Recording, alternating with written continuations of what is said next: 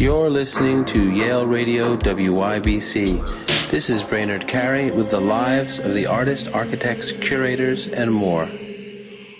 Today on our show, I'm talking with Esther Claes. Esther, thank you so much for being with me today. Thank you for having me. Esther, I'm very interested in your work, and we're going to talk about your work today, especially in the context of the upcoming show at Peter Bloom. For those who are listening to this in 2021, that show is running January 29th through March 12th. But to begin with, can you tell me a little bit about this show? And I imagine you're preparing for it now. You're in Spain, and I'm in the U.S., and we're talking about this. Can you tell me a little bit about this show? Of course, I've read about it, but what are your plans for this show? Well, actually, the show is already on its way, because since I'm in Spain, I have to prepare very early, and then it has to be shipped. And so that's actually good to know that it's already on the way. And I was thinking about scale in the beginning of preparing the exhibition. So, most of my work, or a lot of my work, is really, about the confrontation, scale, maybe body sizes, the space where it's in. So, and in this particular show, I was thinking about changing the scale and what would happen then, So let's talk about that scale, because of course this is in relationship to the human body, the viewer. This is an installation, and these are sculptural forms. And as I understand it, you're using, because there aren't images of it I've seen, you're using the ceiling as well as the walls. You're creating a kind of immersive environment. Is that correct? What do you mean exactly by this? That we're not looking at in terms of scales and positions and materials. What aspects of the space are you using? I imagine you might be using aspects of the ceiling or the walls, but I want to explore a little bit more what you mean by scale in this instance. The right. Viewer is coming in, and I imagine you mean through their eyes, but how is that activated in terms of how you've designed the space? Yeah, actually, it's so. I find that in terms of the scale, it's not an eye-to-eye approach, or where I can immerse as the viewer directly into what I'm seeing. So I have to shift my perspective, meaning that I have to. I see something that I see maybe more from above. Maybe if I would go on my knees, for example, or down in a squatting position, I would see it better. This is what I'm. So when we talk about scale, right? So that sense of scale, of course, applies to the different works in there, the sculptures. There's work on paper, I believe. Can you tell me a little bit about the materials, and maybe we should start with work on paper? Is there work on paper in this show? Yeah, there's drawings that are quite large, around 2 meters by 2 by 3 meters, and maybe 2 or 3 smaller ones. And the drawings themselves, let's talk about those, because I always find, I see you, of course, as a sculptor, if I'm correct, and drawings from sculptors, from artists in general, are interesting, but also there's something about scale, and that sometimes happens within drawings that are by sculptors. Can we talk a little bit about the content of those drawings Is there an element of scale? Do you see the drawings themselves as somewhat sculptural as well? No, not at all, actually. I see them as, often I think that they are thinking loud to me. I start somewhere and then from that one mark, I go to the next and to the next, and it's a lot about space. But, it's about space and movement in the space, but not specifically about sculpture. And these works can exist on their own as well. So, for example, yeah, absolutely, yeah. They actually, I'm also doing performances, and they actually might have more to do with performance than with sculpture. So let's talk about that, because to me all those things work together, right? We're talking about time in a way, right? Sculpture, installation, performance. These elements tend to often come together, as they did with so many artists like Joseph Beuys, but many artists throughout history. Tell me a little bit about the performances. How will they contribute to this sense of scale? And you can say as much about the performance as you want to, but I'd love to hear more about the performance that you're planning for this show. For this show, I'm not planning a performance. I am doing performances as well, but not for this exhibition. But when how do the performances? But you said they tie into the drawing somehow. Is that what you were saying? The performances tie into the drawing? Yeah. It's more like this. So at one point, I was not doing sculptures because I was living in Buenos Aires for a little bit, and there I started to only work on paper for half a year, and I found that what I would do in the space, I then did on paper. You know what I mean? Where I was thinking about where is the space taken by the sculpture in the space, then I would think about how would I move around the sculpture, and what are the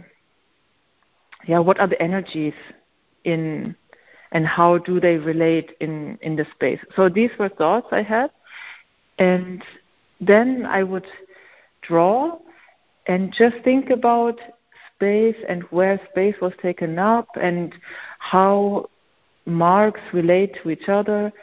So, and then a few years later, I started to think more about performances. I started by thinking about material, and that if I would change the material from something that is rigid and stays rigid, or something that was soft and then turns into something rigid, like a lot of material we use for sculpture. And if I would change it to another person, what would happen? And this is how many things connected. And that connection, is that? I mean, sorry to interrupt. That connection, then, that's kind of a dialogue between. That's also happening there. I mean, when I look at an image, which is from Cologne, the subtle interplay between the I and the me. That's 2020 piece. There's a dialogue happening there, isn't there? That's not just spatial and about scale, but also about materiality and these objects, unless this is too much of a reach, almost talking to one another. Right, because it's the type of conversation I would have with the sculpture while making the sculpture, for example. That conversation is now happening in the drawing. It's then happening in the performances. And in the current show. Yeah, no, go on. Sorry to interrupt. So yeah, and now good that you say in the current show, because in the current show, with the shift of scale, I find that conversation different. It's like how there has is that an conversation? Yeah, let's talk about how that conversation has changed. Then that's interesting. Yeah, I think that it's for me it's the scale, because it's much smaller. The sculptures are smaller, and I find when I look at it, I look at it from above, and I'm observing more of something that is happening rather than being involved. That's interesting. You know, I when I look at your work, I also see, a variety of differences in approach. Even though, of course, you're approaching all of this with a similar sensibilities. Some of the work, and I don't know if this applies to the show, seems, almost weightless. When I think of work like at the Center for Contemporary Art in Tel Aviv in 2019, that work seems almost to float in the air, and of course other works, that are older. I think 1 to 4 in 2012 is concrete. This feels very, very, weighted to the ground. Incredible sense of mass, and then to an image or work like In Between Self, a little bit further ahead, 2015. Again, that feels like complete weightlessness, like we're floating. So I'm not sure how this fits into your current show or scale. But when I look at your work, that's often what I'm feeling, whether that's accurate or not. But at once a sense of weight and depth and kind of solidity, kind of attachment to the ground, and at other times a sense that things are disappearing or floating away. Is that accurate, or just please correct me if I'm wrong? And how does that fit into the current show? Yeah, it's both there in the current show, in the upcoming show. I think it's what I like. There's sculptures that have presence, but are not heavy. That are not on the floor, dependent on the floor, but that are there on the floor, but also in the air around it. It's maybe a little bit abstract, but yeah, I'm not interested in something that is just where you can feel like. I think it has something to do with materiality in the end, because of course the material I use, and for example in this upcoming exhibition I use bronze, I use fabric, I use bamboo, wood, concrete. So there's really heavy pieces standing next to very light and quite fragile pieces. But I like to use it all in the same way. I don't want to show the heaviness of something or the lightness of something. Whatever I want to do is what I want to do, and the material is just helping me to do that. But I'm not interested in something like heavy or light. So I try to just use it in a way. You know what I mean? I do. And are there materials that you're bringing in here that you haven't used before? Because, you've used so many types of materials, from, kind of natural sponges like loofah to, it's amazing, the range of materials. Yeah, actually, because even bamboo that I have now, I used before, and fabric I use sometimes. No, I used all of them. And so, what are the materials in this show? Is it everything you've used in the past? Are there new introductions or combinations in terms of the materials and materiality, as you were saying? No.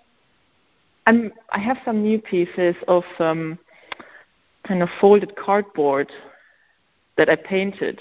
That's something I did in the past. And then for many years, I was always saying, I don't paint with my sculptures. I don't paint my sculptures. I dye them. I dye the material, so there's always this chance involved. And actually this time, I also painted things. I painted surfaces because I was thinking, why not? If I always say, I'm not doing this, I'm also not moving forward. I was thinking, so I changed a little bit my approach on what I think I don't do. So that is actually great. for me at least. That is great. No, that's right. As an artist, you want to keep surprising yourself and having fun. Yeah, exactly. Yeah. So I did step over my own boundaries here a little bit. Well, that's good. If you don't do that, then that's I mean, not stepping over your own boundaries is, I don't know quite how to frame that, but that's not quite as, you're not exploring it in the same way, correct? Yeah.